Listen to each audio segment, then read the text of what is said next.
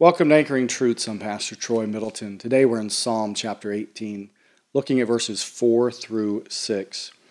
The Bible says, "The sorrows of death compassed me, and the floods of ungodly men made me afraid. The sorrows of hell compassed me about, the snares of death prevented me. In my distress I called upon the Lord, and cried unto my God. He heard my voice out of his temple, and my cry came before him, even into his ears." You know, as the psalmist writes these words, as David writes these words, he talks about being compassed about, being surrounded by stress. He mentions in verse 4, death compassed me, floods of ungodly men made me afraid. The sorrows of hell compassed me about, the snares of death prevented me.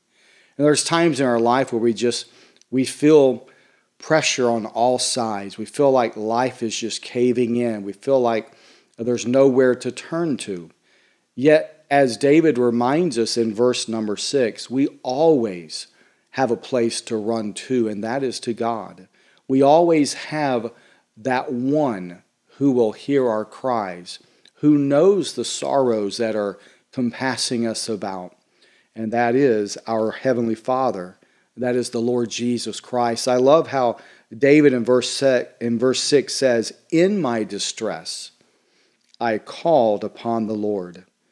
He talked about his distress, and then he says, "In my distress, in the middle of my sorrow, I called upon the Lord and cried unto my God. He heard my voice out of his temple, and my cry came before him, even into his ears."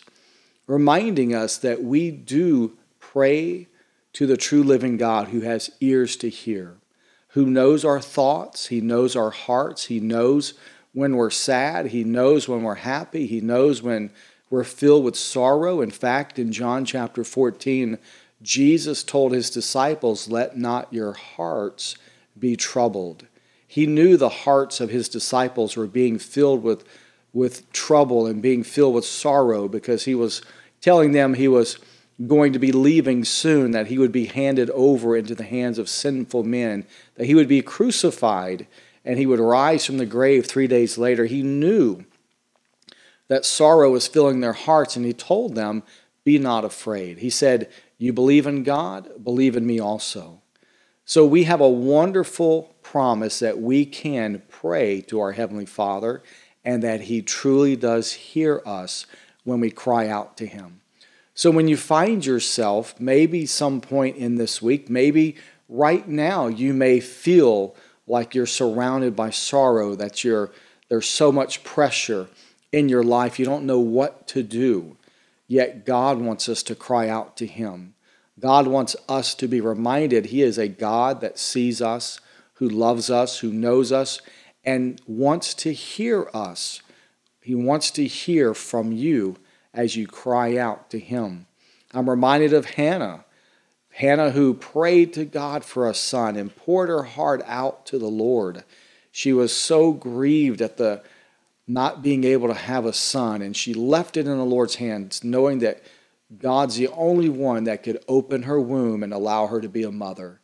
And because she trusted God and poured her heart out to the Lord, God blessed her, and God gave her a son by the name of Samuel.